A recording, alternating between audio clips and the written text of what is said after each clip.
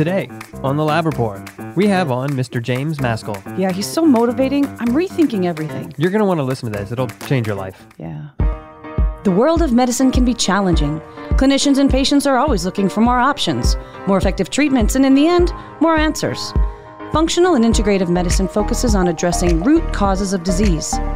Here at Genova Diagnostics, we've watched this field evolve and grow for over 35 years. We've not only adapted, we've led. Join us as we talk about functional medicine, laboratory testing, and optimizing health. Welcome to the Lab Report. I don't know any songs that start that way. I don't either, but I'm sure there are. No, I'm sure there are songs that start a lot of different ways, I think. I know. It's the nature songs. Hello. Hi, Michael Chapman. How's it going, Patty Devers? It's going really well. Welcome to the Lab Report. Thank you. This is a Genova Diagnostics podcast. Yeah, and if you're listening to this, there's a lot of things that you can do to help support this Genova Diagnostics podcast. That's about functional medicine, specialty lab testing, and integrative therapeutics. Yeah. You can subscribe. Go to iTunes and Spotify, download, rate, review. Do those things. Connect with us by emailing podcast@gdx.net. That's how you connect with us. If you've got a question, submit it. We'll do question of the day. Yeah. We need your questions, people. And I know you got them. I know I've seen questions come in. We talk to you on the phone. You've got great questions. I know. Let's hear them. So, Patty. Yeah, Do you know who we have on today? I do. James Maskell. I know. Can you believe it? I can't. Okay, let me tell you a little bit about James Maskell. If, again, you're somebody out there who's not heard of Mr. James Maskell. You live in a cave, maybe. Yeah, right. So, James Maskell is founder and CEO of Evolution of Medicine, an online resource for integrative practice development, clinical education, and healthcare technologies. He hosts the Evolution of Medicine podcast and the Functional Forum, which is the world's largest integrative medicine community. He's on a mission to create structures necessary to evolve humanity beyond chronic disease. And he's written several books, including his most recent book, The Community Cure, and lectures internationally, having been featured on TEDx, TEDMed, and HuffPost Live. And I'm not going to just speak for myself. I'm going to speak for everyone in saying that it's a pleasure to have you on, James. Thank you so much. Welcome to the Lab Report. Great to be here with you guys. Thanks for having me. We, like most of the world, are huge fans of your podcast, Evolution of Medicine.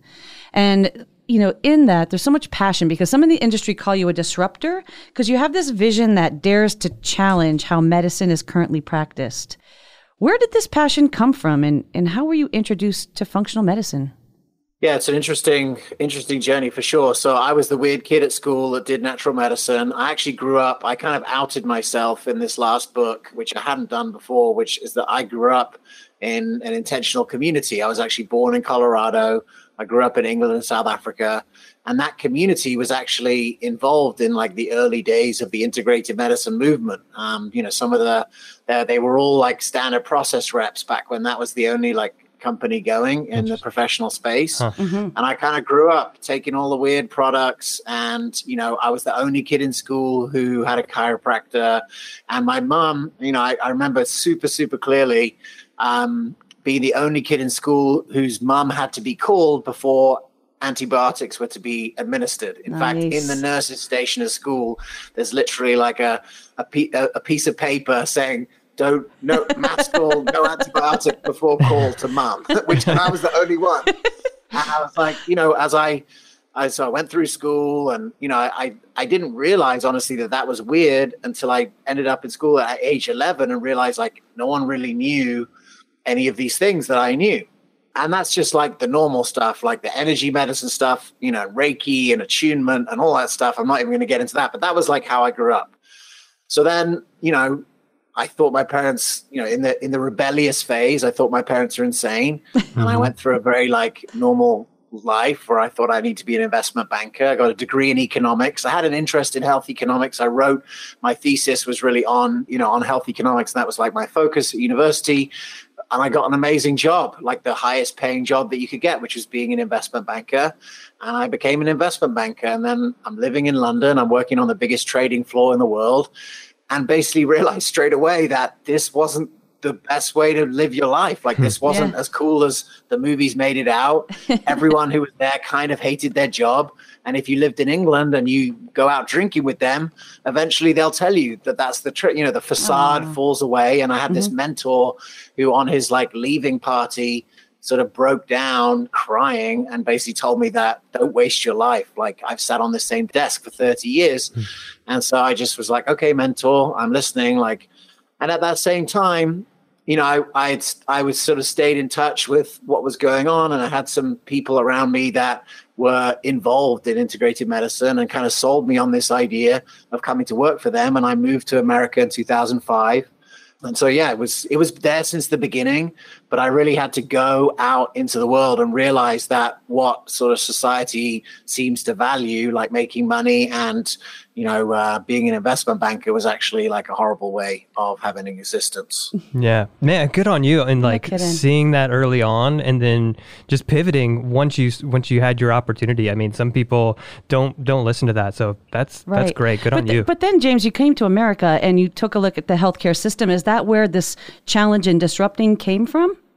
No, I mean, the first few years was just learning. Like, I didn't really have any of my own ideas apart from I could see from my health economics training that the numbers were going off the charts, like the cost of care. And it was the same in the UK and the same in the US, even though one had single payer and one had like whatever we have here in America, hard to know what to call it. You know, and so ultimately I was just like, look, there's something else going on that's driving all of these numbers. And then so my first job, I'm working in a clinic in Georgia with a naturopath, like leading the team and other practitioners there in a fitness center and whatever. And I see the reversal of chronic illness, right? I witness it. And I see not just people getting better and like coming off medication, but people visibly changing, right? Becoming vibrant, losing their walker, like walking in where they'd come in a wheelchair. And I'm like, hang on a minute, right? If the cost of care keeps going up and everyone's on lifetime dependence on medication, and this person is now seemingly like self-efficacious, this has to be a part of it, right? So I was like, I want to learn everything I can about it. Cool. So I got offered a job after that. I quit that job and I took a job as a supplement rep. So I was on commission. So literally in a year and a half's time, I gone from working on the trading floor in London to living in Georgia for a year and a half. And not Atlanta, Georgia, I'll have you know. Like, this is like the hills of Georgia. Right. Right. And then, you know, going off now the beginning of 2007 to be a sales rep. And my territory was Virginia to Maine. And for the next 3 years, it was like, honestly, my reflection is that those 3 years were the greatest learning experience, because if you're a physician or a practitioner doing integrative naturopathic functional medicine, I didn't know what functional medicine was at that point. I was just sort of in the integrative space, I guess. You have a very limited experience of it. Whereas when you're a sales rep, you have an incredible experience of it because you're literally seeing everything, every practice. You know, I cold called 40 practitioners a day for 3 years. I had thousands of appointments and I walked into clinics that were as varied as, you know, the person doing Reiki in their garage of their house, all the way through to like, you know, MD specialists who really didn't know what we were talking about, but whose wife had just recovered from Hashimoto's and wanted to know what this was and everything in between. And it just like those next 3 years, I put 100,000 miles on my car. I went from every small town from Bangor, Maine to Buffalo to Dublin, Virginia, and really got a sort of a crash course in the integrative medicine industry. Wow. Pretty cool. That is amazing. What a story. I know. And from there, how do you get to Evolution in 7 on your website from where you were? Yeah, so, I mean, there's quite a lot of journey from there to there, but ultimately, I realized straight away that clinical knowledge was a deep, dark hole that you could never win. Like, even if you knew more as much as the clinicians you were speaking in, and I just nerded out, like, you're not going to get anyone on side by being smarter than them. Right. Yeah. And ultimately what I realized, the practice that I'd worked at in Georgia, still to this day, it's the best run practice I've ever seen. There's an operations manual, like, as you know, that's like 6 inches thick. Every process is documented. And the person that I worked for had been in the day spa industry, which was really 10 years ahead of functional medicine in learning how to get cash from people. Right? Learning how to build a cash business. And so, you know, I just became the practice management guy. So I was like helping doctors, and I'd say, look, I walk into your practice, I can see things aren't going well. I'll help you, but you got to buy all my stuff. So I start selling a lot of stuff, and I'm good at what I do. And the beginning of 2010, I start my own practice management company with a chiropractor who was one of my customers. And we start putting together like the first course on basically how to use the internet to have a much more efficient practice. So it's a bit internet marketing, it's a bit internet education, those kind of ideas. I get my chance to speak on the very first, it's called Heal Thy Practice, which is a conference that ran for a few years by Meg and Eric at Holistic Primary Care. And at that conference, it's my first time speaking in front of doctors. I'm not now a rep, but I'm a speaker. And I basically realized, like, I'm funny. People like these jokes. I have a lot of inside info that only practitioners would ever find funny. And that, so I do that for 3 years. I speak at that conference. I think it ended up being 4 years in a row. And I'm also now like a sales manager, and I'm hiring and training reps, and I'm trying to build this like practice management thing. And I'm learning a lot about running practices. And then in 2013, I'm sitting there at the Integrated Health Symposium, and I'm hearing now for the first time about functional medicine. Maybe it was in 2010 I first heard about it, but I think, Jeff Bland was the first guy I heard speak. And then I heard Christy Hughes give a talk, and I saw The Matrix. Mm-hmm. And at that moment, I realized that functional medicine was the future for no other reason apart from there's a consistent way of doing it that everyone can learn the same and have a common language. Because the one thing that I knew from going practice to practice is that even though all of these practitioners were basically doing the same thing, which is this salutogenic, mission to actually improve health by, building function, that everyone was talking a different language, and all the gurus did it differently. And it was like this, group of artisans, and that was not a scalable solution. And we could never use that. That was going to be very hard to scale up to solve the problem, because ultimately, like, I'm still in the mindset, like, I leave England in 2005, like, hey, I want to try and solve this problem. Like, I want to try and work out how to get the curve to go down. How do we create a health system that creates health? And I'm sort of learning along the way. So that was when I realized, okay, functional medicine is where it's at, because there's a consistent framework, and it's a scalable structure where everyone speaks the same. And if you look into the functional matrix, you have things like structure and function is one of the 7 nodes, and therefore, like, okay, this is where the chiropractor can have the most net benefit. Right. And you start to just see like a structure by which everyone could play together, where there's a consistent, operating system, and we could scale something out. So that becomes the functional forum. And for the first 2 years of the functional forum, we're really just learning, from the speakers. And that's where Jeff Glad shares about the idea of his integrative micro practice, right? The digital low overhead practice. We start to realize, okay, maybe we can help people build these kind of practices. And then in 2016 is when we sort of come out as the Evolution of Medicine, and we start our practice accelerator, which is like, okay, we see the mission, which is that we can help doctors make the shift to functional medicine. We can help them build these low overhead, digitally advanced practices that use, the internet for care, for delivery, all these different things. And, that's something that we can get our teeth into. And if we could just get enough people going to these kind of doctors instead of primary care, then, maybe that can bend the curve. And ultimately, to take it all the way to your question, the evolution in 7 is just sort of like when people come to the Evolution of Medicine and put their email in, we just sort of give them the best of everything that we did for the first few years, which was 2 summits, 100 podcasts, a month, an episode of the Functional Forum every month since February 2014. It's over 75 episodes now. And we just sort of took all of that content and organized it in a way that someone could come in and go, okay, I see what these guys are about. That's like super visionary. Yeah. That's crazy. Yeah. And the way that it's transpired too, because like you said, each month, hundreds of cities, multiple countries doing the Functional Forum. Like my first question ends up wanting to be like, how are you? How does that work? But it's incredible what you've done. I'll tell you this. I could tell you the answer, right? Mm-hmm. Since I decided to do the Functional Forum, the universe has been at my back. That's all I can say. Wow. And I'll just give you one example of this. So we scheduled the first Functional Forum in February 2014. We did it. And it was awesome. And we had Kelly Brogan, like, it's her first time. She'd never been put on the stage, and she was amazing. We just had this incredible content. Everyone loved it. We videoed it.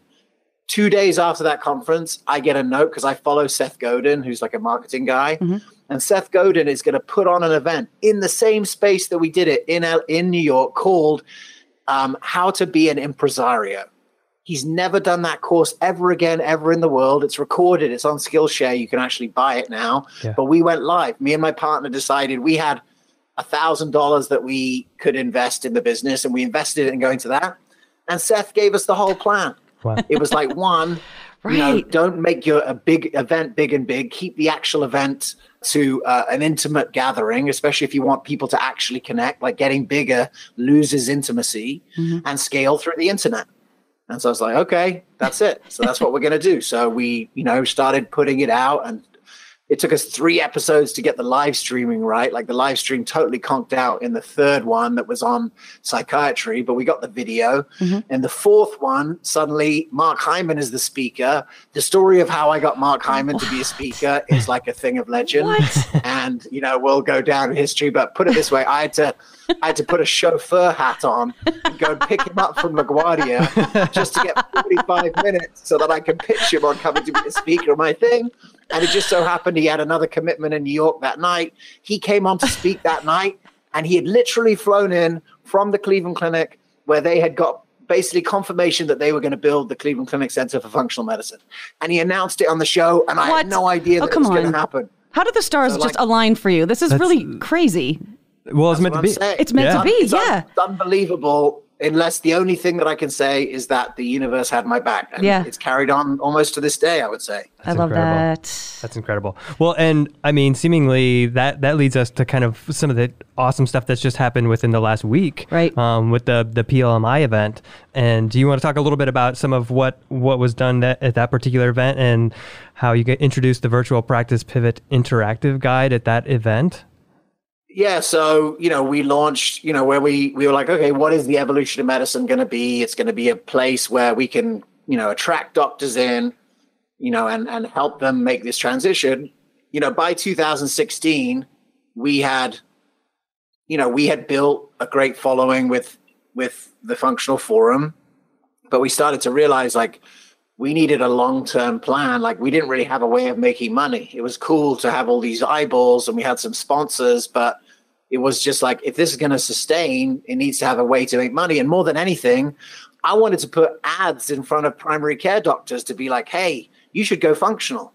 Right. And I couldn't afford to put ads in there if we didn't have our own product to sell. Right. And so I just decided, like, we're going to try and like disrupt, I guess, the practice management industry by, instead of, it being $100,000 course, which, our first sponsor on the Functional Forum was this like practice management company that cost $100,000, and it's cool. And like some people, it was amazing for, but the percentage of people that just have $100,000 to dump into a practice is basically 1% of the population. Sure. And we want to help everyone.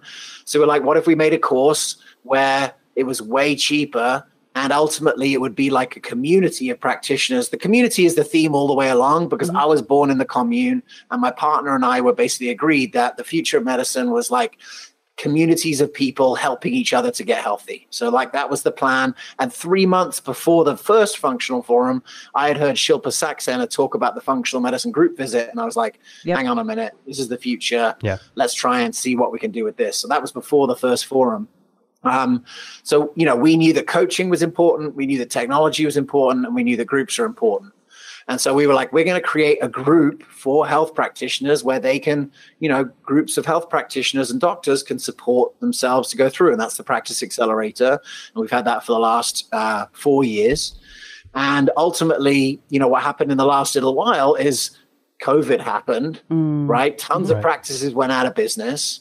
But all those practitioners that had built the digital infrastructure, low overhead digital infrastructure practice were thriving and busy, especially if they built a membership. And so we just decided, like, there was a conference that was coming up. I've developed a great relationship over the last 2 years with Jeff Bland, such an encouraging guy. I'm sure everyone who's listening to this has had some sort of interaction with him if you listen to the Genova podcast. Yeah. But Jeff is great and it's just so encouraging to everyone. and particularly, just had given me a lot of encouragement. We had this PLMI conference that, we came up with this year. The year of 2020 is the year of resilience. And the sort of crown jewel of the content was going to be this conference, the PLMI conference in Chicago. And I had Jeff Geller, who was going to speak on groups. And we put on this amazing, conference, and then obviously it had to be canceled. Mm-hmm. So we came up with this idea of putting it online and doing an online version. And with 2 weeks to go, there were like 2,500 doctors signed up for this thing. And we were like, oh man, this is a huge opportunity to help a lot of people. And so we just sort of hustled to bring together, a lot of the training that we had from the accelerator and some new ideas into a guide that would be free, that we could give out to everyone, where they could start to make the transition to actually making money via telemedicine, and what would be the sort of easiest journey from there.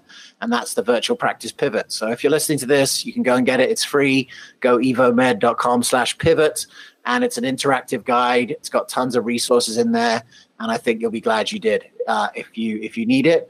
And that's sort of like our gift to the industry. Like, go get them, get yourself back up in business. And I said on the meeting yesterday, like, if our medicine is really about, because the PLMI conference, which was amazing, was really about, so Jeff kicked it off and he talked about, is COVID a lifestyle disease? Not just that there are comorbidities for death, but Ari Vojdani's slides show very, simply that the people who die from COVID and the people who have no effect from COVID, it's a loss of function over time that leads to one or the other. And ultimately, I'm even more convinced that this is the moment for disintermediation, right? All the insurance companies and all the other people who are in the way, even primary care in the way of people getting to real health creation. Let's get all these other people out the way, and let's get people into a relationship with people who can actually improve function, because no one else knows how to do it apart from our community. And all practitioners can do it, but here's just like a unifying concept. And so that was that event. There's 4,000 registered. We just did it yesterday. We've had hundreds of downloads of the pivot. And I expect that, PLMI will be a force in the future of online education based on the incredible feedback that we've already had. Well, I think because you're giving these things away for free and doing so much good work, I think that's why the universe has your back, just putting that out there. But just to pivot on something you just said when you were talking about how the telemedicine doctors and the people who have shifted to telemedicine in this time are thriving, I want to talk a little bit about your community approach. I mean, you wrote this book called The Community Cure, where you discuss all these group medical visits, and we love Shilpa Saxena. I mean, we've heard her speak on that as well. But you've written an entire book based on these group consults. And so now that people are doing telemedicine, how is this working? And how do you see this supporting and impacting patient care? Well, let's just start at the beginning. So, the first thing is, like, we get all these doctors doing functional medicine. Great. It's not really a solution for poor people. Mm-hmm. And we got a lot of poor people, and I care about poor people. So what are we going to do? Yeah. So then it's like, okay, well, look, we see that the community structure works. We see that, like, last year, I just, it all changed for me when I went to the Cleveland Clinic, and I saw that that's how they were doing their functional medicine, with this 10-week, 2-hour-a-week functional medicine sort of self-efficacy training, right? Which included, like, not just learning what meditation is, but meditating, not just learning what function is, but learning how to read your own labs, not just, eating in community. And I, through that process on the tour, we just ended up trying to learn everything that I could about groups. And so ultimately what I found out from when I reached out to everyone in the industry and said, look, if you're doing something innovative in groups, I want to know about it. We made it into a podcast series. And what I discovered was that there were practitioners who were innovating to make the really cumbersome parts of functional medicine much more efficient. And two parts that I think are really cumbersome in the traditional delivery of functional medicine is the intaking and the labs, and lab review particularly. And so as it comes to labs, Dr. Christopher Moat, who I'd become introduced to in the last couple of years, and is an incredible physician and speaker, and actually humanitarian, the way that he runs his practice, I think is amazing. And he told me that he was doing all of his lab review in a group. And I was like, okay, that's interesting. Tell me more. So I interviewed him about it. And he was like, look, 80% of the information is the same for everyone. You know, you're taking people through the different pieces and what they mean. People can look at the number and see what's high, what's low. Like all of the tests are like nicely laid out so people can see if they've got a good number or a bad number or whatever number that looks like and what the implications are. And that if people want to, you know, that's enough for most people. And then if they need more time, they can book a one-on-one appointment rather than having everyone do a one-on-one appointment. And I think there's a lot of resentment from patients that they have to book another appointment, like just to do the lab review. Like I think that's a point where people feel like they're kind of being scammed. Yep. Yeah. And so like he'd found a way to do it. So, you know, so that was cool. And I was like, okay, that's a good idea. And we put it out on the podcast last year.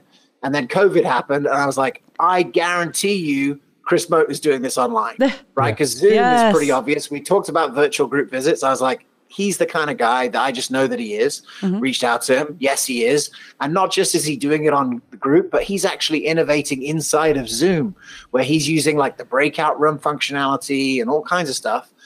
And one of the other things that I know about lab review, and I knew this from Jeff Glad, is like, look, even if I'm sitting one-on-one doing lab review, I'm pulling it up on the computer and we're looking at the screen together. Right. Because doing it on the screen is a lot easier than doing anyway. So for all those reasons, I was like, so it makes total sense to do a virtual group visit lab review.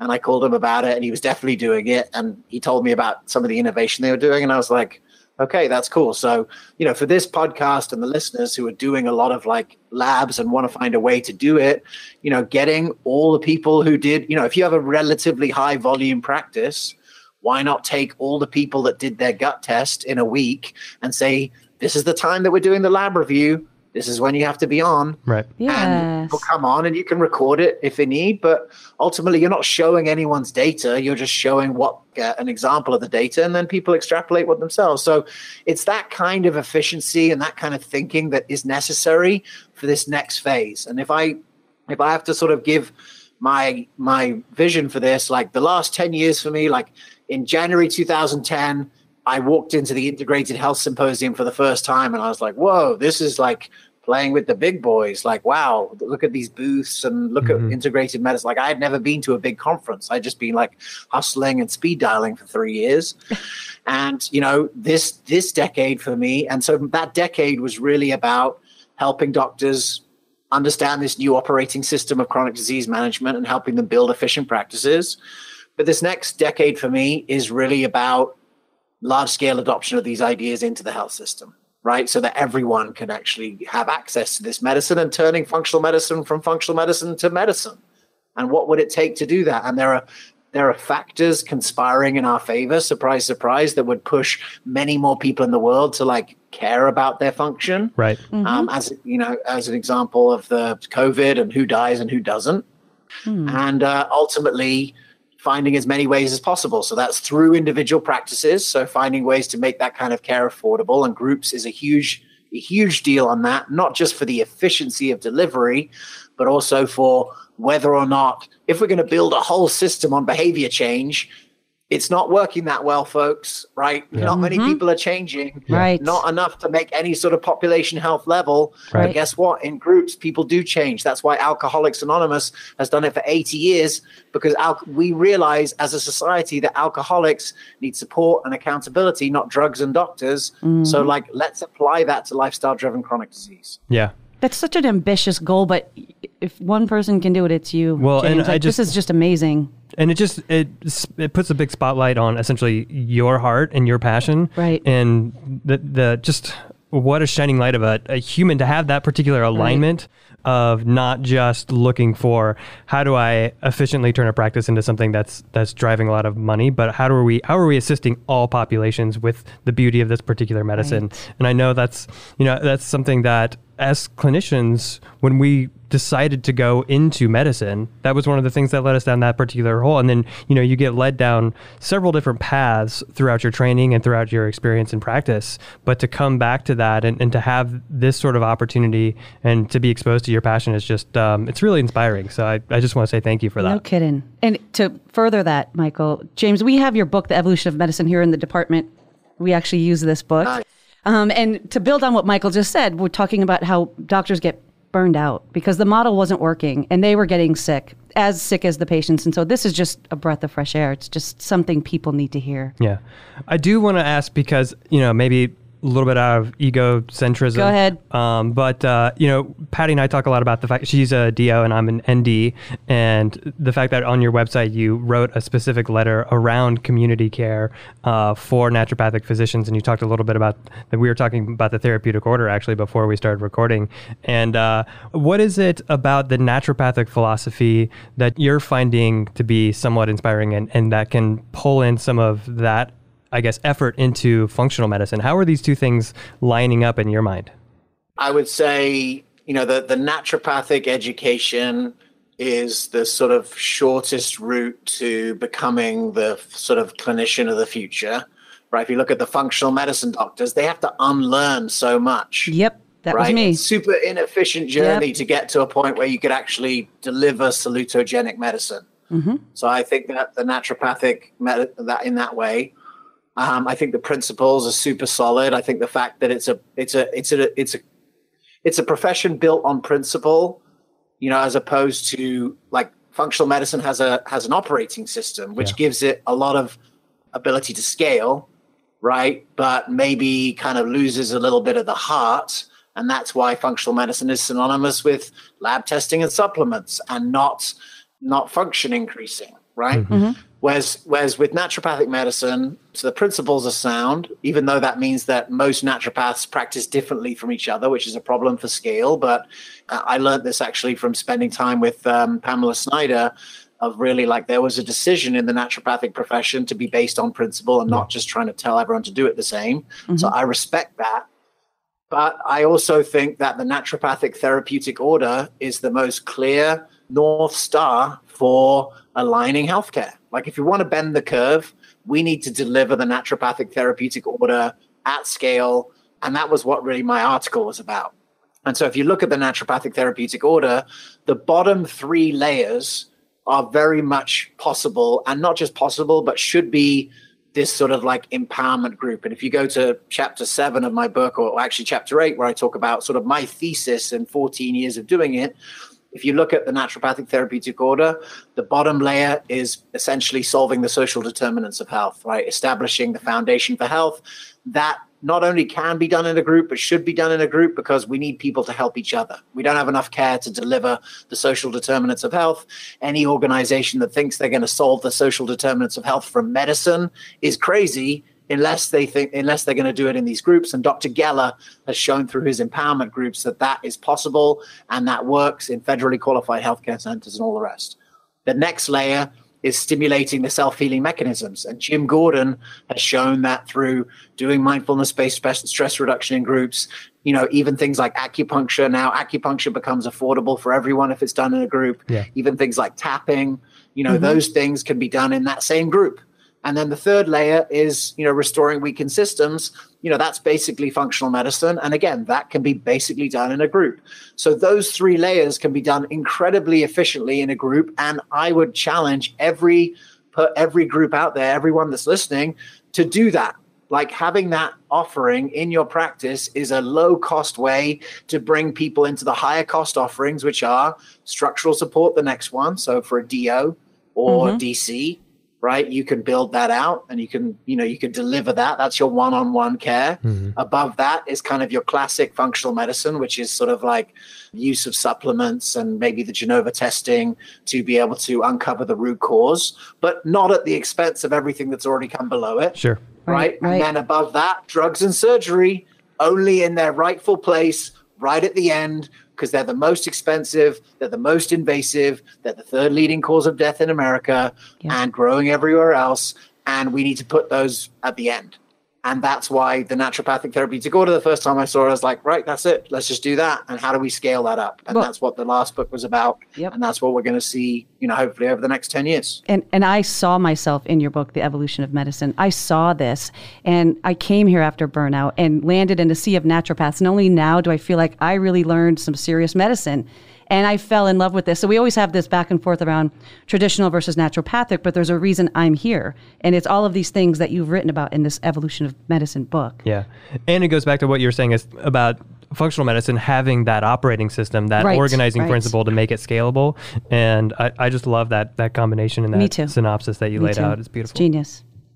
I tried to ask naturopaths, like naturopathic doctors, there's some animosity towards functional medicine, right? Let's be real about that.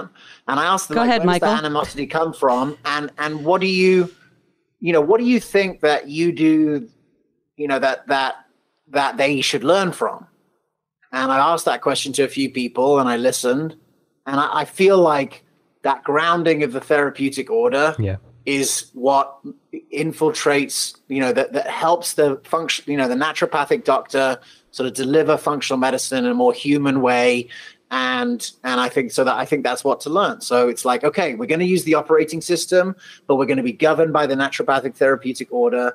And I think that's the way to bring people together. And ultimately, I guess what I want to say is, I probably made a misstep by calling my thing the Functional Forum, honestly, although maybe not. I mean, who knows? But it's been hard for me to help these practitioners see themselves as part of one solid community. Yeah. Yep. And we've done as much as we can. Like, what else are we doing? We're trying to get people to get together in person. I've said it like a zillion times.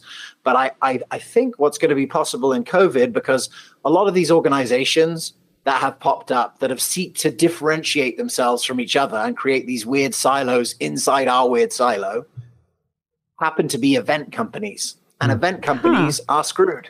Mm-hmm. And so ultimately what I feel is going to happen is that COVID is actually we're going to model the bringing together of disparate groups in our industry through my next plan, which is coming later this year, which is really we're gonna take a second stab at this meetup infrastructure. Yeah. And that ultimately the meetup infrastructure that we built, like it went all the way up in 2016. We had almost 400. We had over 400 meetups worldwide. We've had 1,000 people who have signed up to be a meetup host. And we had about 400 going at the beginning, and then it dropped off basically because it was never a profit center for us. We made zero money off it. And it was actually like a giant logistical pain in the ass, the way that we were doing it with Eventbrite and whatever. Mm-hmm. So coming soon, and you guys are kind of the first to hear about this, we really want to put a real infrastructure behind it. And we actually want to take best use of everyone's time. Yeah. And what we realized the first time around is that doctors aren't the best people to be running this, even though it kind of makes sense that they should be. If they're not getting any financial benefit from it, like, why would they keep doing it? And what we saw is that some people got energized by the idea. And then in 3 months, they were like, I got to take care of my kids. Like, this is in all the list of all my priorities, this has got to go. Some people kept doing it to this day. But ultimately, Genova and the lab companies and all the supplement companies actually have the most to benefit from creating this community.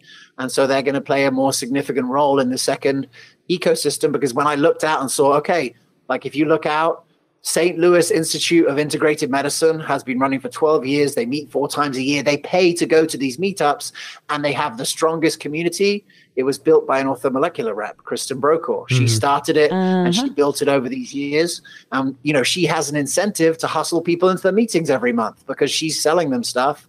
And so we have to engage that economic incentive if you want to build resilient communities. And so coming this fall, watch out, because as soon as we can go outside and connect again, we are going to bring community back at a really strong level, and we're going to have a whole infrastructure to allow local groups to self-organize and to really build local pods. And we're even going to have a competition called America's Functional Medicine City, and it's going to be awesome. Wow. That sounds incredible. I'm excited. Yeah. There's something about this guy who just gives me all psyched up. I feel like Asheville could win. We are going to, Genova's going to lead it. As far as a mecca around this particular type of medicine. Yeah, really. We're in the right place. But I think, what you spoke to earlier is part of this as well, as far as the fact that you alluded to, different degree types or different backgrounds have a little bit of a animosity history there, and breaking that down is the community is the particular avenue to break down those particular barriers, because ultimately when you get people in the same room and you realize we're all talking the same language, just kind of different dialects, then that's where it starts. That's right. I could have called it the salutogenic forum, and then most people would have been confused and no one would have come. Maybe I'll change it to that. Right. Maybe it's just medicine evolving to its, maybe it's that, like, the energy that I wanted to bring with the evolution of medicine is that this is just how medicine adapts and evolves, and this is how we move forward. And it's not a revolution. It's just like the way that it happens. And ultimately, that I think that's kind of more what I wanted to capture. But I think if practitioners don't think about scaling movements, but I think if they did take a moment to realize that the functional medicine operating system, if you really look at it, is a common language for disparate practitioners to agree. And from an economist's point of view, what the functional medicine operating system does is it maximizes the marginal benefit of interventions. I'll say that again. It maximizes the marginal benefit of interventions. Let me give you an example. 10 people with type 2 diabetes. 5 people eat too much McDonald's. 3 people have transgenerational or current epigenetics from the exposome. And 2 people have some sort of stress thing. If you change everyone's diet, 5 people will get better. These other 5 will not get better, and it won't look like a good intervention. If you just give everyone stress management, 2 people will probably do well, and the other 5 won't. Ultimately, if you give everyone the functional medicine operating system, these 5 change their diet, these 3 go on a detox, and these 2 do stress reduction, everyone reverses their type 2 diabetes. Right. That is the power of a system. Now, naturopathic medicine has those principles involved, but ultimately, if we want to bring health coaches into the mix, if we want to have team care, we need to have a common language. And you could put a bunch of naturopaths in a room, and one person's doing, classical homeopathy, and one person's doing functional medicine. Sure. Right. These guys don't even see the same thing. Yeah. So, this is something that we have to deal with if we want to scale this thing up. I love that. Yeah, I couldn't agree amazing. More. Yeah. And, hopefully, as far as Patty and myself and Genova goes, like we are all in. I mean, we're in. We're totally, we're open. We want to participate in this as much as we possibly can. And I think Asheville's going to win.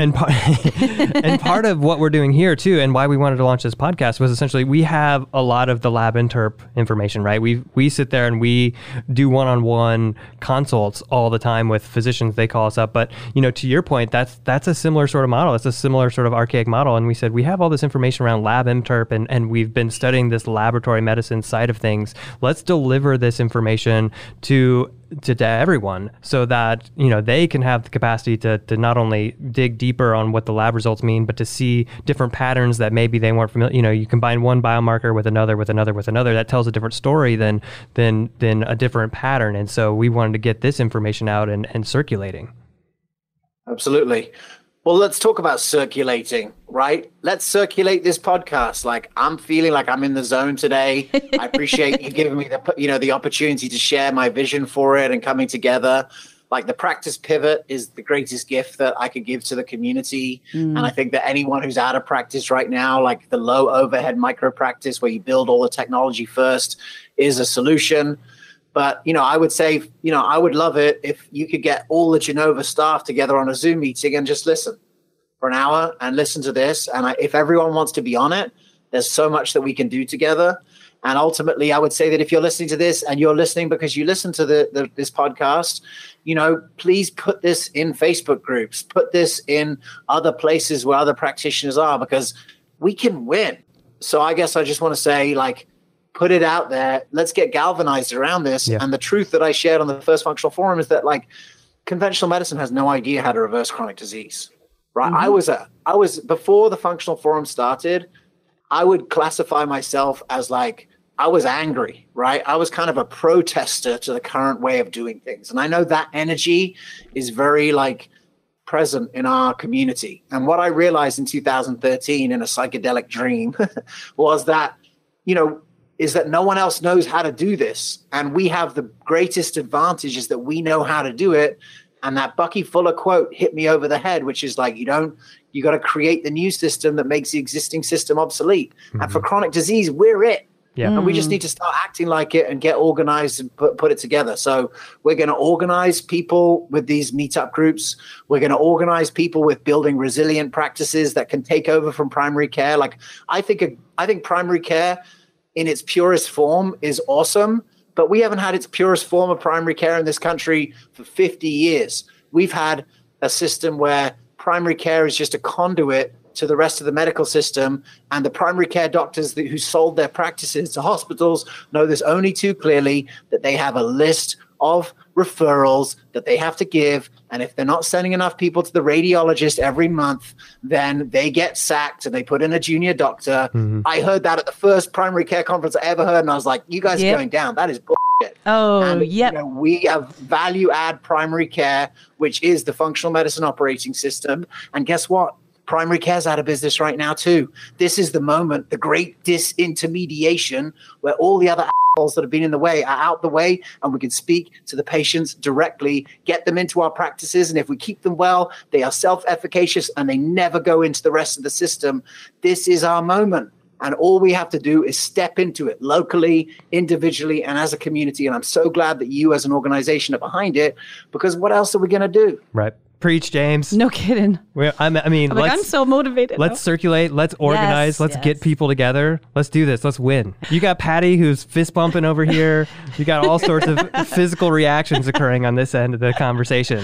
I can't jump up and down because I still have to talk into the microphone. But I just want to say thank you so much for spending. I know your time is valuable, and thanks for coming on and sharing your amazing insight. I do, I have to say, I have one more question. Oh, here we go. Mr. James Maskell. Yes. Do you like sandwiches? And what's your favorite sandwich? You should ask that, because literally I would have been probably like a bodybuilder guy if I had not discovered the sandwich age about 2 years old, because I grew up in England where everyone eats bread. Everything is covered in bread, right? If you've ever been to England and you've been gluten-free, you know that everything's like a pie or a pasty. Yeah, right. It's covered in some sort of bread. And that basically led me to be moderately overweight for my whole life. Now, I would say that I am actually a sandwich connoisseur, and I've made all the sandwiches in my time. And, the sandwich that kind of got me hooked is a cheese and mayonnaise sandwich, which probably sounds weird. But yeah, on granary bread, that was what I ate growing up. And then I, suddenly I was a tubby kid. But this, I do love the cheap Branston pickle is a key ingredient. If you guys haven't discovered that, it's like a semi-sweet sour pickle that's black. You can get it in World Market. I highly recommend it. That with cheese is amazing. But these days, I try to avoid the sandwich. But what I've come to realize that the greatest sandwich is actually the banh mi sandwich. Oh, yeah. The Vietnamese sandwich. Yeah. It's so good, with the carrot and cilantro in it. Yeah. And that sandwich was created because essentially the French, invaded Vietnam. And so suddenly, you're like, oh, how did these Asian people end up with these delicious baguettes? It's because it was a French colony. So I'm into innovation in sandwiches. I think the banh mi is the best, but the cheese and pickle is where I landed. So have you ever had a better answer to that question? Never. No, that's a good one. I was just going to point out, with that answer, we got history, we got culture and different cuisines. And we got polarizing cilantro, which, and we got practical application, which I expect nothing less from James Maskell. That was perfect. Perfect answer, sir. There you go. But thank you so much. And again, we're going to encourage everyone Please to don't go send me a bunch of banh mi We won't. Because I'm trying to give it up. We're going to encourage everyone to subscribe to your podcast, Evolution of Medicine, to pick up your book, The Community Cure, and to go and get that virtual guide that's available for free on his website, goevamed.com. And you can follow James on Facebook, James Maskell, or Instagram at Mr. James Maskell. And just want to say thank you so much again for coming on. It's been a real pleasure. Appreciate it. Good talking to you, sir. Whoa, what just happened? That was like a power line drop right in the middle of this room. That was intense, man. That was awesome. It was a blast. Dude. I know. I'm fired up. I'm scared. And you may not be able to see because my face doesn't do a lot of changing. It does not. But, man. I know. And it got a little crazy in here. You were standing up, pumping I jumped out of my chair. Bumps. I jumped up. And, yeah, I mean, that was awesome. You know what I'm thinking? What? Next time on the Lab Report, we talk to Dr. Christopher Moat. Yeah, if James Maskell says we should talk to him, we're going to talk to him. That's exactly right. You've been listening to the Lab Report. If you like what you hear, please subscribe to our podcast, rate us, and leave us a review. To learn more about Genova Diagnostics, visit our website at gdx.net. There you'll find information on specific testing, educational resources, and how to connect with our show. Call us at 1-800-522-4762 or email us at podcast@gdx.net. Great. Now I know how I'm spending my night. How's that? I gotta go find these black pickles that James was talking about. Forget the black pickle. What? Can we talk about mayonnaise and cheese sandwich? At first I was grossed out, but now I really want to try it. I mean, it's kind of like an egg sandwich. Yeah, I'm gonna try it. I'll let you know. With cheese. Yeah. Without the egg. Right. But there's egg. You know.